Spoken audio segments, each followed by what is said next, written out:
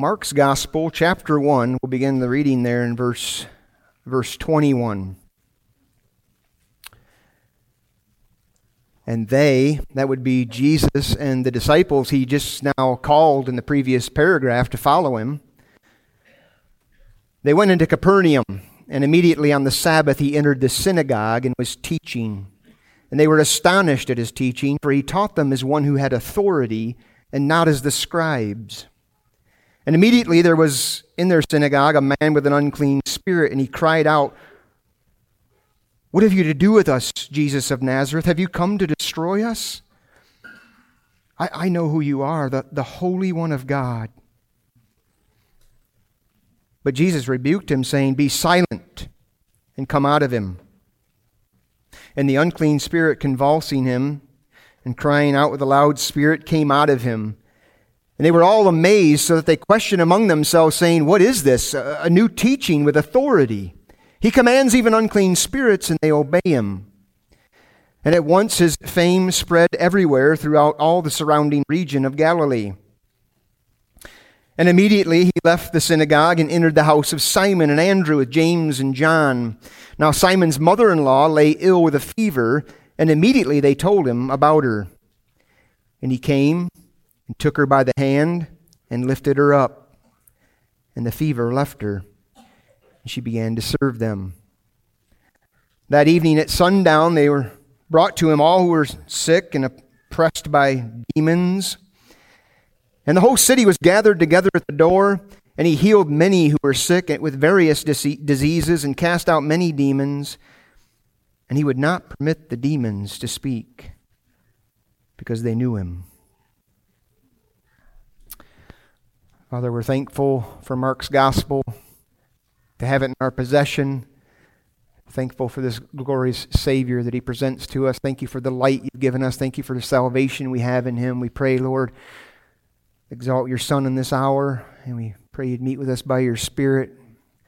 Help us to preach, help us to hear, help us to be impacted by your truth. We pray in Jesus' name. Amen.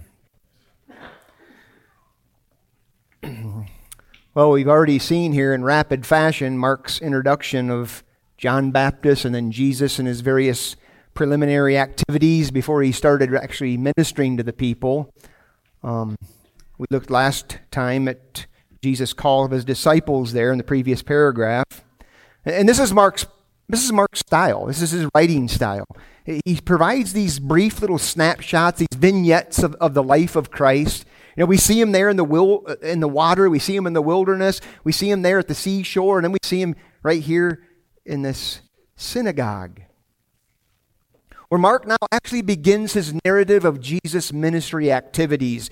And he picks it up, as we've talked in the previous message, approximately 1 year into Jesus' ministry. But starting here in Galilee, in this little city, northwest shoreline of the Sea of Galilee, Capernaum. And this is the city where Jesus determines to make his base of operations for his Galilean ministry, which many do believe makes up about 80% of Jesus' ministry time was there spent in Galilee. And so Mark takes us to the local synagogue there in Capernaum. In verse 21, he hits us with another one of his immediatelys, saying that immediately on the Sabbath, Jesus entered the synagogue and was teaching. And this really followed Jesus' normal pattern. This was his routine. Walking into a city, he'd enter the synagogue and teach, and that was very much in line with the customary practice of that day. If you had a visiting rabbi coming into town, they would welcome him to come in and teach the people. This would have been no surprise to those folks there at all for Jesus to stand up and read Scripture and make some comments. Now, Mark doesn't share with us Jesus' entry into his hometown, Nazareth, but he goes into Nazareth, and if you remember, he reads the Scripture there, Isaiah, and he tells the people that this passage I just read has come to fulfillment in your hearing. Well, that encounter didn't go so well, as it ended in the Nazarene community looking for the nearest cliff to throw Jesus off. Now, initially, they received what Jesus had to say, but as Jesus pressed matters, they just came out with vehement hatred and wrath. And Jesus right there experientially realizes that a prophet, even the prophet, is not accepted in his own hometown. And so he splits the scene and he decides to set up his camp in Capernaum. Now here in verse 21, at this point in his ministry, it's hard to tell how widely known and acknowledged Jesus was as a teacher, but clearly he was recognized enough to be given this opportunity to teach the people. And so he does so. Mark tells us in verse 22, as he teaches, the people were astonished at his teaching. And then Mark tells us why they were astonished at his teaching. For he taught them as one who had authority and not as the scribes. These folks were wowed by Jesus' teaching because it was quite different from what they were used to hearing. I mean, his teaching had a very distinct flavor about it.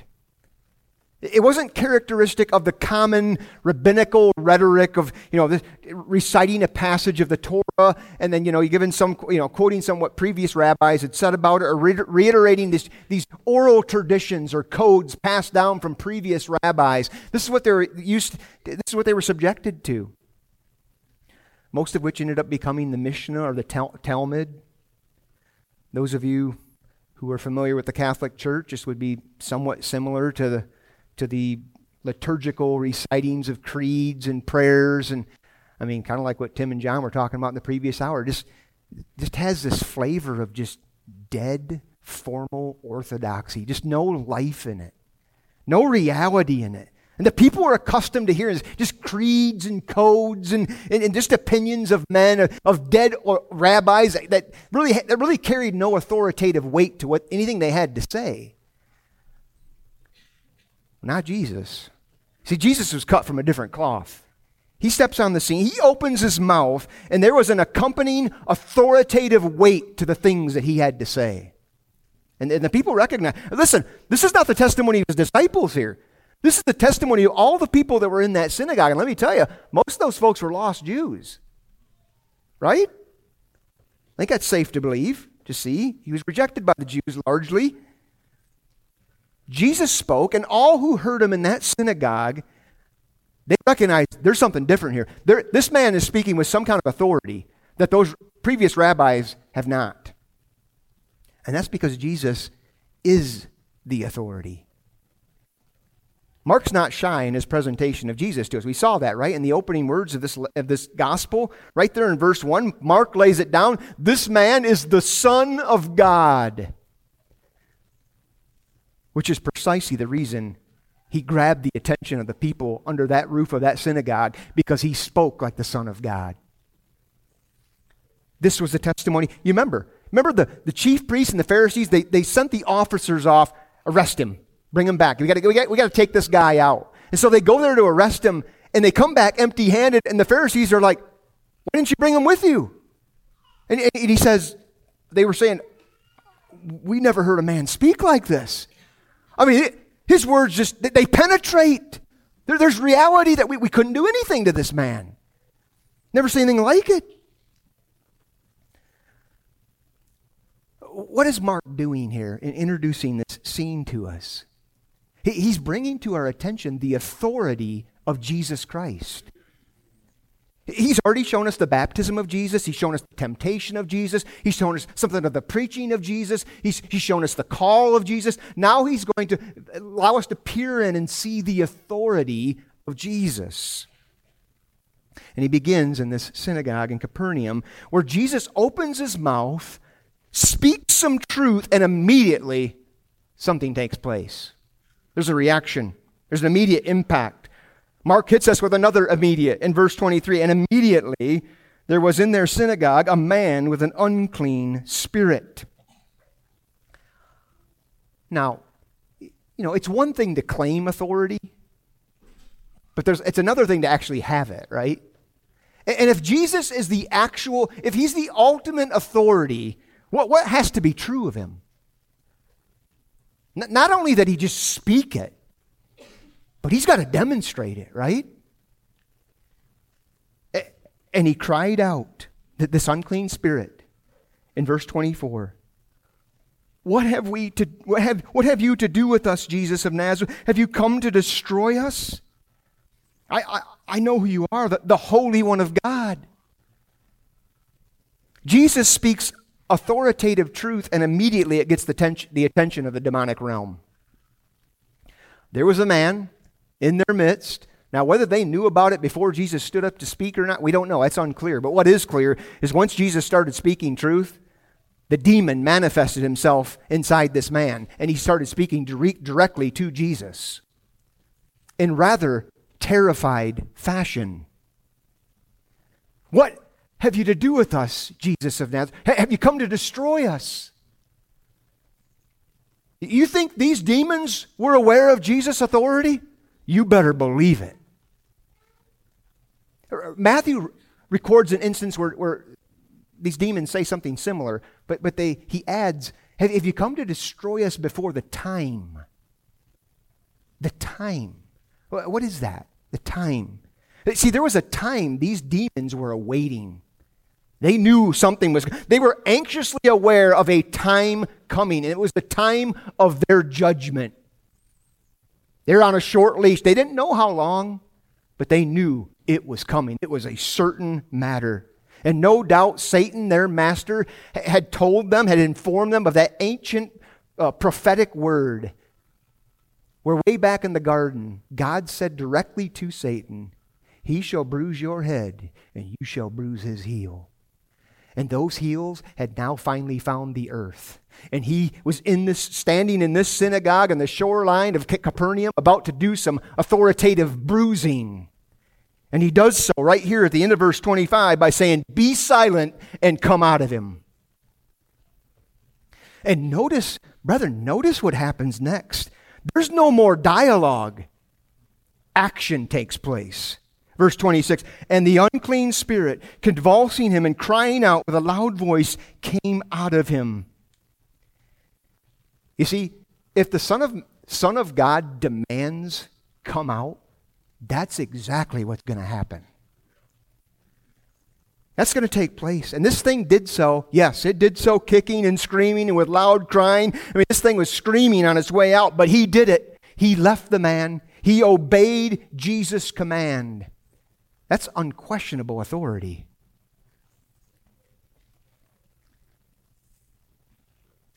Now, there's a number of things we could bring out of this text, but I want to zero in on something I think is very noteworthy here. Brother, notice the contrasting responses to Jesus. You see it? I mean, surely you do. The contrast between the human realm and the spiritual realm. It's quite striking. Notice how fallen man responds to Jesus and how these wicked fallen demons of darkness respond. We already saw how impressed these people are. Mark uses the word astonished here. They were astonished at Jesus' teaching. Now, you can imagine it, right? "Oh, did you hear that? Man, that's quite impressive. That's some incredible stuff. We should ask him back next week to preach to us. I mean, he sure beats the old windbag Josephus who just stands there and gives us his nuanced interpretations of the law. We're getting kind of tired of that. Who cares about what Rabbi so-and-so says?" And, I mean, this guy speaks, and he speaks truth, and he speaks it right to us. We want to hear him again. He has authority in what he says. I mean, just look at him. He looks at you with those eyes, and they just penetrate right through you. That voice. I mean, Jesus made a great impact on these people. Yet, where was the repentance? He was absent. As I mentioned, Jesus made the same impression at Nazareth. Luke tells us, the same impression at least at the beginning. Luke tells us in Luke 4:22, all the people, he's standing in the synagogue, he's teaching, all the people spoke well of him and marveled at the gracious words that were coming out of his mouth. And yet, at the end of that same day, as I mentioned, they're looking to throw him off a cliff. You see, mankind can be so easily, superficially impressed by impressive people. And yet it goes no deeper than the mere surface level. These folks were amazed at Jesus, even taken back a bit at his words and his authoritative power. I mean, look at verse 27. They were all amazed, so that they questioned among themselves, what is this? A new teaching with authority. Wow, we've never seen anything like, where's the town crier? The folks need to find out about this guy. Send somebody out. This has to be spread abroad. I mean, contrast that with verse 24. What have you to do with us, Jesus of Nazareth? Have you come to destroy us? You see the difference? Guilty men encounter Jesus, and they're impressed. They're astonished. They're amazed. Demons encounter Jesus, and they're terrified.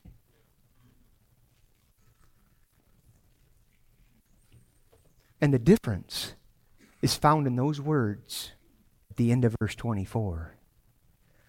I know who you are, the Holy One of God. You see, these people have no clue who is standing before them. It's completely shrouded from their understanding. He's just another man. It's just a mere man to them. I mean, some of them knew his parents or probably knew something of his parents. I mean, certainly the people in Nazareth did, and Nazareth is not very far away from Capernaum. You can imagine this, right? I mean, who is this guy who's doing the preaching? Where did he come from? Well, you know, Mary, the one who sells the frankincense and myrrh potpourri down there. She's always serving the community. Just a wonderful woman. And old Joseph, bless his soul. He was a great carpenter. I remember when him and his boys came and they laid the foundation to the synagogue. And, they're recollecting these people. But this guy, he's a son of a carpenter. Who ever heard of a son of a carpenter becoming a preacher? But he is, in my quite impressive at that. I mean, his style, his delivery. I mean, would you look at it? I mean, he can even cast out demons. Who ever heard a carpenter turned demon caster? I mean, this is quite an impressive thing. Mary, you must be quite proud of your son. Jesus, can you do it again? Or do a trick for we like tricks. We like to be impressed. We like to be excited. That's the human response. The demons, well, they were rightly terrified. Why? Because they know exactly who Jesus is. It's no mystery to them. They know this God-man. He is holy, He is God, and He is the God-man. He is the Holy One of God. And He holds the keys of death and Hades and the shaft of the bottomless pit. And when He says open, it opens. And when He says shut, it shuts. That's who this man is standing before them. And when he says, the time has come, the time for judgment happens. And they knew this. They knew that was coming. And the ramifications of that are fierce and forever. Every foul fiend knows something of the just judgment that awaits them. These demons knew it. And they were greatly horrified by such a prospect. Trembling in His presence. Lord, don't come. You haven't come to judge us yet, have you? No, please send us into the pigs, something, anything, but the fierceness of your wrath. Anything. Jesus' presence put these demons into a pure panic mode. Meanwhile, man, in all his arrogance, slaps Jesus on the back and says, good job, preacher. Good job. You astonish us some more. Please impress us. We want you to impress us, but don't press in on us. Jesus, you just stay in your lane and preach some real nice sounding platitudes to us, but don't step on our toes. We don't want to get too carried away here. We like these good things that you say, but let's keep this relationship favorable. Don't be saying, we don't have to get all involved in your demands and claims. Don't tell me how to live my life. I mean, I'll throw a few coins in the offering box. I'll put the nativity seed in my yard, but, everything will be hunky-dory. We don't need to get too carried away here. You see, these folks standing in this synagogue 2,000 years ago, they're not any different than mankind today. Not any different. We'll gladly pay tribute to Jesus. And even express our amazement at his manger scene, once a year, right? We went through Windcrest the other night. Just a lot of manger scenes. Whether they're Christians or not, I don't know. But we love to keep Jesus in the manger. Keep him that helpless, harmless babe, And we'll put it away on New Year's Day or maybe New Year's Eve because we don't want to see we don't want to subject baby Jesus to our drinking and partying, But we'll put him away. We'll bring him out next year for a few weeks and we'll have some peace on earth and goodwill to men. That's a good theme, right? Goodwill to men. But we don't want to hear the man Jesus. We don't want to hear that kind of talk. We don't want to hear, forsake all and follow me. We don't want to hear, repent or you will perish. We don't want to hear, let the dead bury their dead. You enter in at the narrow gate. He who saves his life will lose it. Whoever finds his life, they're going to lose it. You pursue this life, you're going to lose it. But whoever loses his life for my sake and the gospel, that's the one who's going to find it. If you love father or mother more than me, you're not worthy of me. Now, those words make us feel a little uncomfortable. How about we turn the volume down on those, and let's turn the volume up on Away in the Manger, right? Let's get that going. Let's sing some songs of astonishment. Oh, come all ye faithful. Come, let us adore him. Yes, give glory to the newborn King. And all true. Yes, that's true, and it's wonderful. Amen. I love singing those songs, but it all just tends to be peripheral with folks. Just a bunch of pomp and circumstance. All muddled up with greed and selfishness and with Jesus really nowhere in it. And I'm not bashing Christmas here. I celebrate Christmas. I celebrate the Christ's incarnation, gladly so. But you see, joy to the world only began in those swaddling clothes. It didn't end there. The babe in that manger grew up and preached a message of repentance. A message that strips man of all his self-deluded pride and vain confidence. He grew up overcoming every obstacle aimed to take him out. He grew up with his eyes fixed on that cross where he saw fear and death and the devastating judgment of God. And despite that horrible prospect, he said, bring it on. Why? Love. His love for sinners. If you're a Christian here today, his love drove him to the cross. His love for you. He loved you so much, he bore all your guilt and all your shame. But Jesus didn't come just to impress us, be a good example for us. He came to save us and to change us from the inside out. He came to transform lives. Let me ask you, is your life transformed? Has Jesus Christ transformed your life? If so, then yes, Christmas is something to get excited about, something you can celebrate. But if you don't know the life-changing Savior, it's just that, a life-changing Savior, then you have nothing to celebrate in Christmas. Because that babe in a manger is your judge, not your Savior. And he will judge you in all righteousness.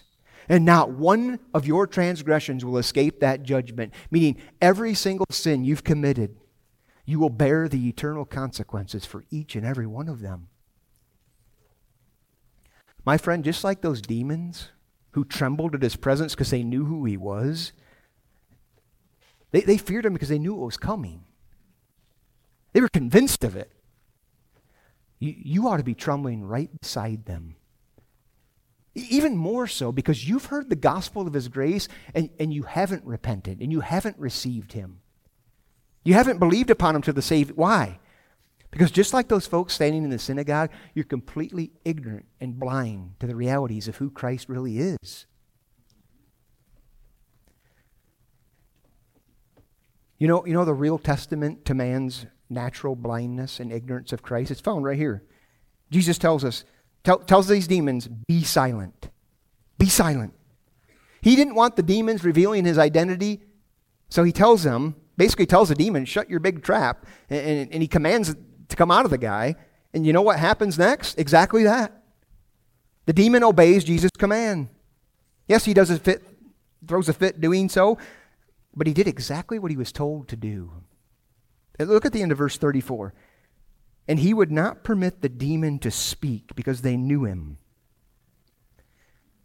Jesus said, be silent. And immediately the demon stopped talking. The demon stopped talking about him. Again, unquestionable authority on display here.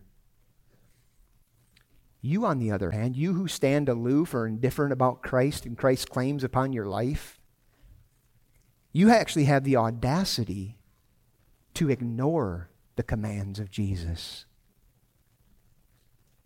Something you will dreadfully regret if you stay in that way. Sure, you see things that impress you about Jesus. Most folks do. But you don't see him like these demons see him.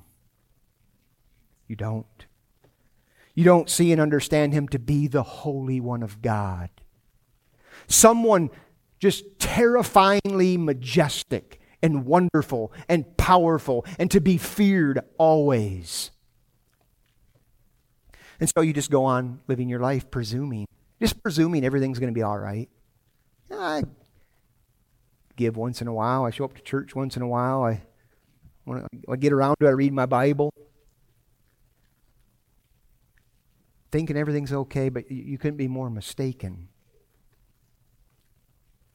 You see, Jesus' incarnation changes everything. No human being is afforded the option of just checking out and being indifferent about his coming. Because his coming guarantees another coming where it will be the day of reckoning.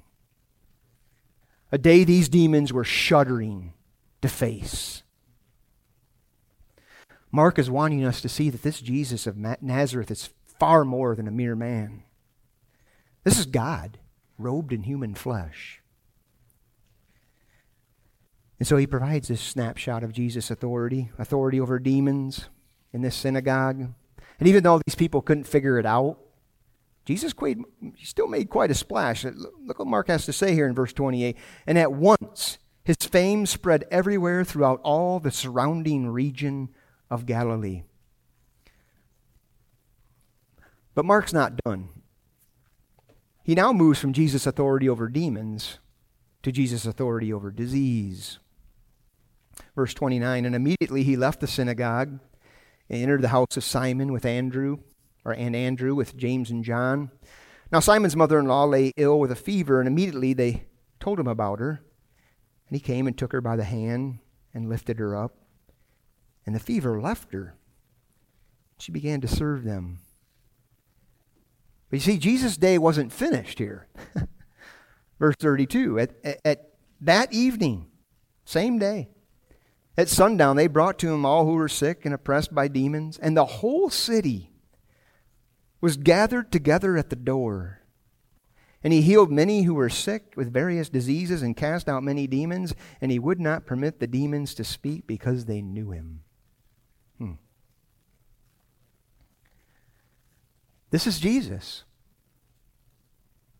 The one who controls what demons say, and the one who determines there's a fever, there's a disease, I want to make it disappear. And is able to do it. And he was doing it right here. In massive fashion. The whole city's coming to him. In full command of invisible powers and invisible molecules. The God-man, Mark's putting the God-man on full display here for us. I mean, the disciples must have been freaking out at this point, right? I mean, they're just asking him to call him. They knew something of him. They've been with him for a year. They've seen some stuff. But, I mean, just seeing what Jesus did down at the local synagogue. And now they no more step foot into Peter's house. And Jesus has Peter's mother-in-law going from bedridden with a fever to up and serving him lunch. Just like that. I mean, that just doesn't happen. But it was happening. So they're like pinching themselves and wondering if they're dreaming. They're looking at each other. What's going on here? Who is this man we're even following? We see throughout the Gospels they were constantly confused about that, right? Authority over demons and diseases. Mark tells us Jesus' authoritative demonstrations, they created such a stir in the city that everybody just ran. You can imagine this, right? If we saw this happen, if Christ came, everybody's running to their arthritic grandparents and their fever-laden, loved ones, and they're bringing them to Peter's house. Can you imagine? Imagine your home, and it's just flooded with the people from the city. That was Peter's house that night. They were grabbing everyone they could, from demon-oppressed children to the local town drunk who's got liver cancer. They're just bringing everybody to Jesus. You name it. I mean, can you imagine Peter's front door must have looked like City Hall on election day. Just people lined up with all their ailments and all kinds of anticipation. And we got to fight through that because, listen, this was not some phony Benny Hill event. Not Benny Hill, but Benny Hinn. Same thing, about as comical, but sad at the same time. This was real. This really happened. If Jesus was here healing people, I would have done the same thing. We'd be finding some way to get Don down here and bringing him before Jesus. We would. But you see, this is where we tend to run this whole thing amok in our day. We look at this scene, and we make some bad assumptions, some segments of the Christianity anyway. We assume Jesus healed everyone.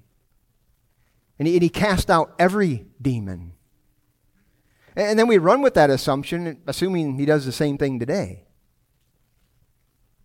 It's simply not true. Yet on this occasion, Mark does tell us many were healed and many demons were cast out. But he's careful to use the word many. Not all. Not all of them were. And yes, you can turn over to Matthew's account, and he does use the word every. He says every disease and every affliction Jesus healed. I think he's talking about kinds there, but it's not, brethren, it's not foreign for Scripture to use hyperbole. It's not. The Scripture, the writers of Scripture use their hyperbole just like you and I do. And it's not intended to be taken literally. It's intended to emphasize something, to give an accurate picture of the whole. Of course, not every single person was at the door of Peter's house. Likely a very large majority of the city was, though. So much so that to say the whole city, Mark here, he's saying the whole city, uses that term. It's not a false representation, but it's hyperbole to point out this was no small crowd gathered at Peter's home. And many of those folks walked away healed. But sadly, we have prophets today of self-interest, taking such scenarios and creating doctrines of healing with them. It does so much disservice to Christianity.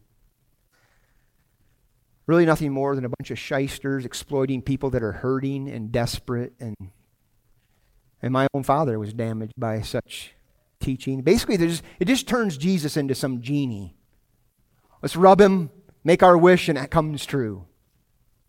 We're going to use him to our own advantage. Teaching that, it suggests it's not God's will for God's people to suffer, to be sick. If you can just muster up enough faith in Jesus, He'll heal you from every disease and every sickness. It's a bunch of hogwash. Listen, is Jesus sovereign over sickness and disease? I mean, does He or does He not have authority to heal? He most certainly does. We know that. And passages like this ought to give us hope that He will heal us or those whom we love. But we don't want to be so foolish, brethren, as to conclude that it's always the will of Jesus to heal people. See, really what's happening in all these healings, there's a spiritual parallel here of what Jesus does spiritually for people. You come to Christ, you bring your loved one to Christ, and they come to Him in faith. He does heal them of their spiritual disease, sin. It's the most significant disease.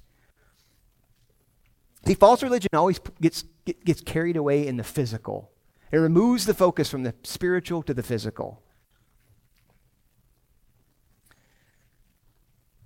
But we don't want to just, you feel tension there, right? Because the truth is, someone might not be healed because of a lack of faith. I think we need to be honest and come to that conclusion and see that in Scripture. Because Jesus does say faith will move mountains, right? There can be certain events that may occur or may not occur due to a lack of faith. That's true. As uncomfortable and as much as we might not like that, I think we need to be honest with Scripture. That's true. But that doesn't mean it's always God's will to heal people. You see, ours is to submit, to trust, to cry out to Him, because Jesus is still in the business of healing people. He's still in the business of restoring people. He has countless times since He ascended on high. And our God is a prayer-hearing God who hears and answers. That's why we're going to have a week of prayer and fasting, emphasizing that, seeking His face, casting our burdens and cares upon Him because He cares for us and because He has the power to do what we're asking Him to do. He's full of mercy. He's full of grace. He's still in the business of performing both spiritual and physical miracles. But again, doesn't always mean it's His will to heal. That's not even being true to Scripture. I mean, the Apostle Paul tells us, right, it's not only given unto us to believe in Christ, but also to suffer for His sake. And God designs that suffering Himself in whatever specific custom way is best for you and best for His glory. And you know what? We're told Jesus, get your mind around this. We're told Jesus learned obedience through suffering. That's what Scripture says. And if the sinless Son of God learned obedience through suffering, how much more we who are sinful learn from suffering, right? There's a lot to learn. Suffering may not be pleasant, but God has purposes in it. It's working good things. Now, I realize this passage is actually sharing that Jesus is alleviating people from suffering. He's healing people, lots of people, and praise God for that. It still remains true today. But I think it's very important to point out and that we have firmly settled in our minds and our hearts that it's not always God's will to heal, even His own people. It's important that we're ever aware of this, I think, and reminded that you and I, every single person in this building right now, we are currently experiencing the incredible kindness of God in that God is not allowing us to experience what we all currently deserve right now. And what is that? Every single one of us deserve to be rotting in the miserable flame and torment of hell right now. Do you believe that? That's what our sin deserves. You know, one of the things that suffering proves is it ends up exposing what we really think we deserve. It does. And what we really think mankind deserves. I'm not going to stand here and give you all kinds of theological explanations and answers to the problem of disease and suffering, it all being linked to sin, why it exists and why God does heal some people and doesn't heal others. That's true. But it's one thing to sit there and hear it while disease and suffering are far removed from you, and not really in the wheelhouse of your current situation. But it's a whole other thing when it's sitting right in your lap. I was telling Tim, it was difficult to be up there in Michigan to see Don laying there in the bed, just basically a shell of a man that he was weeks ago. You know, he was out there, he'd be out there putting around the yard, he's mowing, he's, doing this, that, and the other, driving and shopping. Now he's just laying there, unable to walk, unable to talk, unable to even communicate his suffering, really. Unable to do the littlest things that you and I don't even think about daily that we do. That's tough to witness.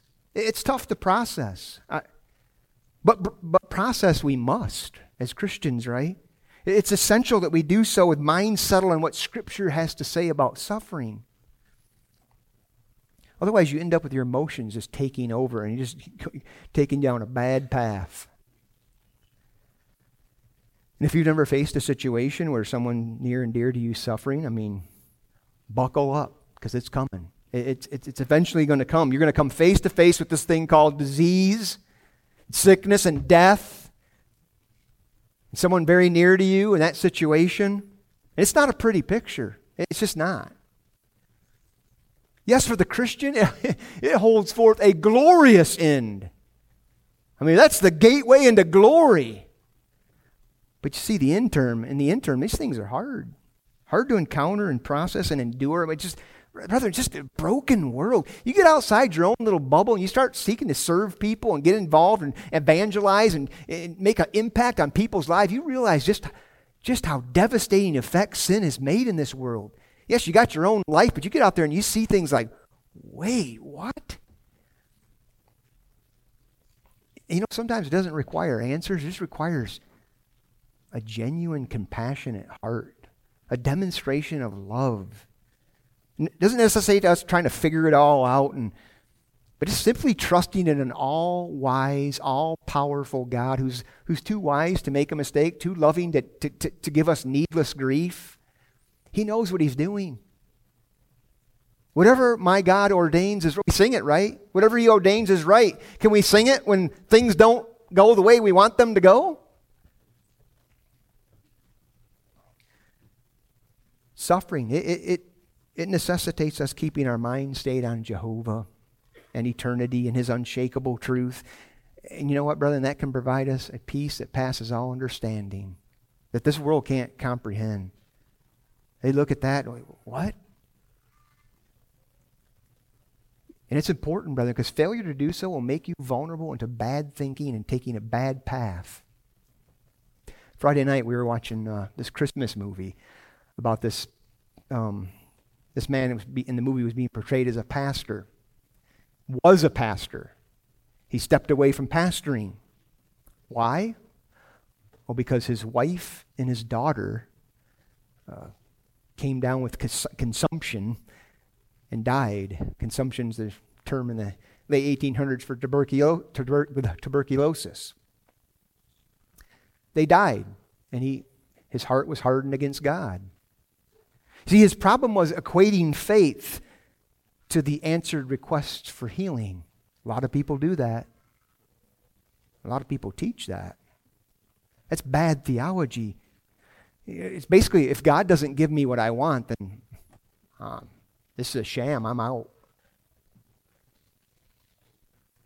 Mark's point in bringing all this healing to our attention is not to teach us that faith in Jesus equates to healing and health. That's not the goal here. He's showing us this snapshot of Jesus healing droves of people with all kinds of different diseases and ailments to underscore for us the authority of Jesus over disease. And you know what? You demonstrate authority over disease. You don't demonstrate it by just allowing disease to take its normal path, right? Was there any demonstration of authority in that? You demonstrate it by reversing it immediately, right? The natural course of sickness and disease. Everyone's expecting this. Boom. Gone. Only God can do that. See, in order for Jesus to truly be the Messiah, He has to demonstrate Himself as a reigning king. A king who truly rules and reigns over all other powers, including the powers of darkness, including the powerful effects of sin on this created world, including disease and suffering. And Jesus demonstrates just that in these verses. You see, what's also true about authority is it always has the final say. And that say can be no, and that say can be yes. And you know one of the greatest tests of being a child of God is your ability to submit to that authority. Yes, praise God. He gives us the desires of our hearts. We were talking earlier about God, trusting God for the impossible. We want to be that kind of people. But you know what? We got to be careful that we don't make our impossible God's will. What I want to happen, that's God's will. Yes, we want to make our requests known to God. We want to pour out our heart to Him. We want to trust Him for impossible things, but we want to do so with a heart of submission to what He is pleased to disclose and work out, right? That's the true test of a child of God, and I think God brings every one of His children into that. Can you submit to this? I've had to face that in my life many times. Many times. Jesus has all authority because He is the authority. There's no authority greater. He says there standing before the disciples before He departs, all authority has been given to me in heaven and earth. There's no greater authority than that. Jesus had it. I mean, do you embrace that? Does that give you rest? I find rest in that. Or does that give you unrest? Some anxiety, some uncertainty? Oh no, See, there can only be peace on earth when when the one who controls everything that's happening in the earth is your advocate, and He's not your judge anymore. He's your shield. He's your refuge in the storms. He's your confidence even when your health is failing. Even when you're in the ER and you don't know what's happening next. See, the reason why these demons had such unrest is they had no hope. Jesus was not their advocate. They were waiting for him to give that final judgment, and they were terrified about it. They had no hope of salvation. However, those who humble themselves before this Christ and trust him, place their faith in him, they have all the reason for hope, abundant hope, as they can rest in the loving arms of this one who controls all things. And you're in his hand. No one can pluck you out of that hand. Nothing's going to happen to you in that hand except what he is pleased to give you and bless you with. And he's right there. You're right there with him the whole time. He never forsakes his own. You know, we were talking earlier about hyper-Calvinism. You know, Tim was talking about, he never even heard of John 3:16. That's hard to believe. But there's people like that, right? You know, it's radical to him. But you see the real danger in hyper-Calvinism is for children who grow up under the gospel. Because you see, the thing in Scripture is, to the Greeks, the gospel was what? Foolishness. That's a joke. These religious people, it's just a joke to them. But people that grow up under truth, what was it? What was it to the Jews? It was a stumbling block. And children, that's what you got to overcome. A stumbling block. Don't let Jesus Christ and his gospel be a stumbling block. I mean, some of you know John 3:16. You can recite it backwards. You know Psalm 39 and all these Psalms you've been memorizing, all these passages you've been memorizing in Sunday school. Praise God for that. It's intended not to make you trip. It's intended by God to cause you to trust him and believe in him. And I'm not just talking to children. I'm talking to some of you who've been stumbling over the gospel for years and for decades. God has given you the truth to believe in the truth to the saving of your soul. Oh, you don't want to appear before this Christ with all the knowledge of the gospel and not embrace him as Savior and Lord. That is the ultimate test. Do you bow to King Jesus as the authority of your life, or do you resist him? Continue to resist him. When he extends his arms, come, and you'll find my yoke easy, my burden light. Oh, the burdens you bear now, they're horrid. But the burden I give on you is glorious. It's light. And I'll be with you. I'll be with you to the end. And I'll take all your burdens and I'll take all your sin away. What a glorious Savior is Jesus. This one who has all authority. Father, we are thankful for such a gospel. Thank you that you rule and control everything in our life, Lord. It's such a rest. Your sovereignty is such a peaceful thing to your people, Lord. We're thankful that we don't have to fret and worry about what happens today and tomorrow, and about food and clothing, and about our sicknesses and our health. And Lord, it's all in your hand. Lord, we pray for greater faith to trust you. We pray for greater submission to this King Jesus. Lord, save in our midst. Have mercy on our loved ones. We pray in Jesus' name. Amen.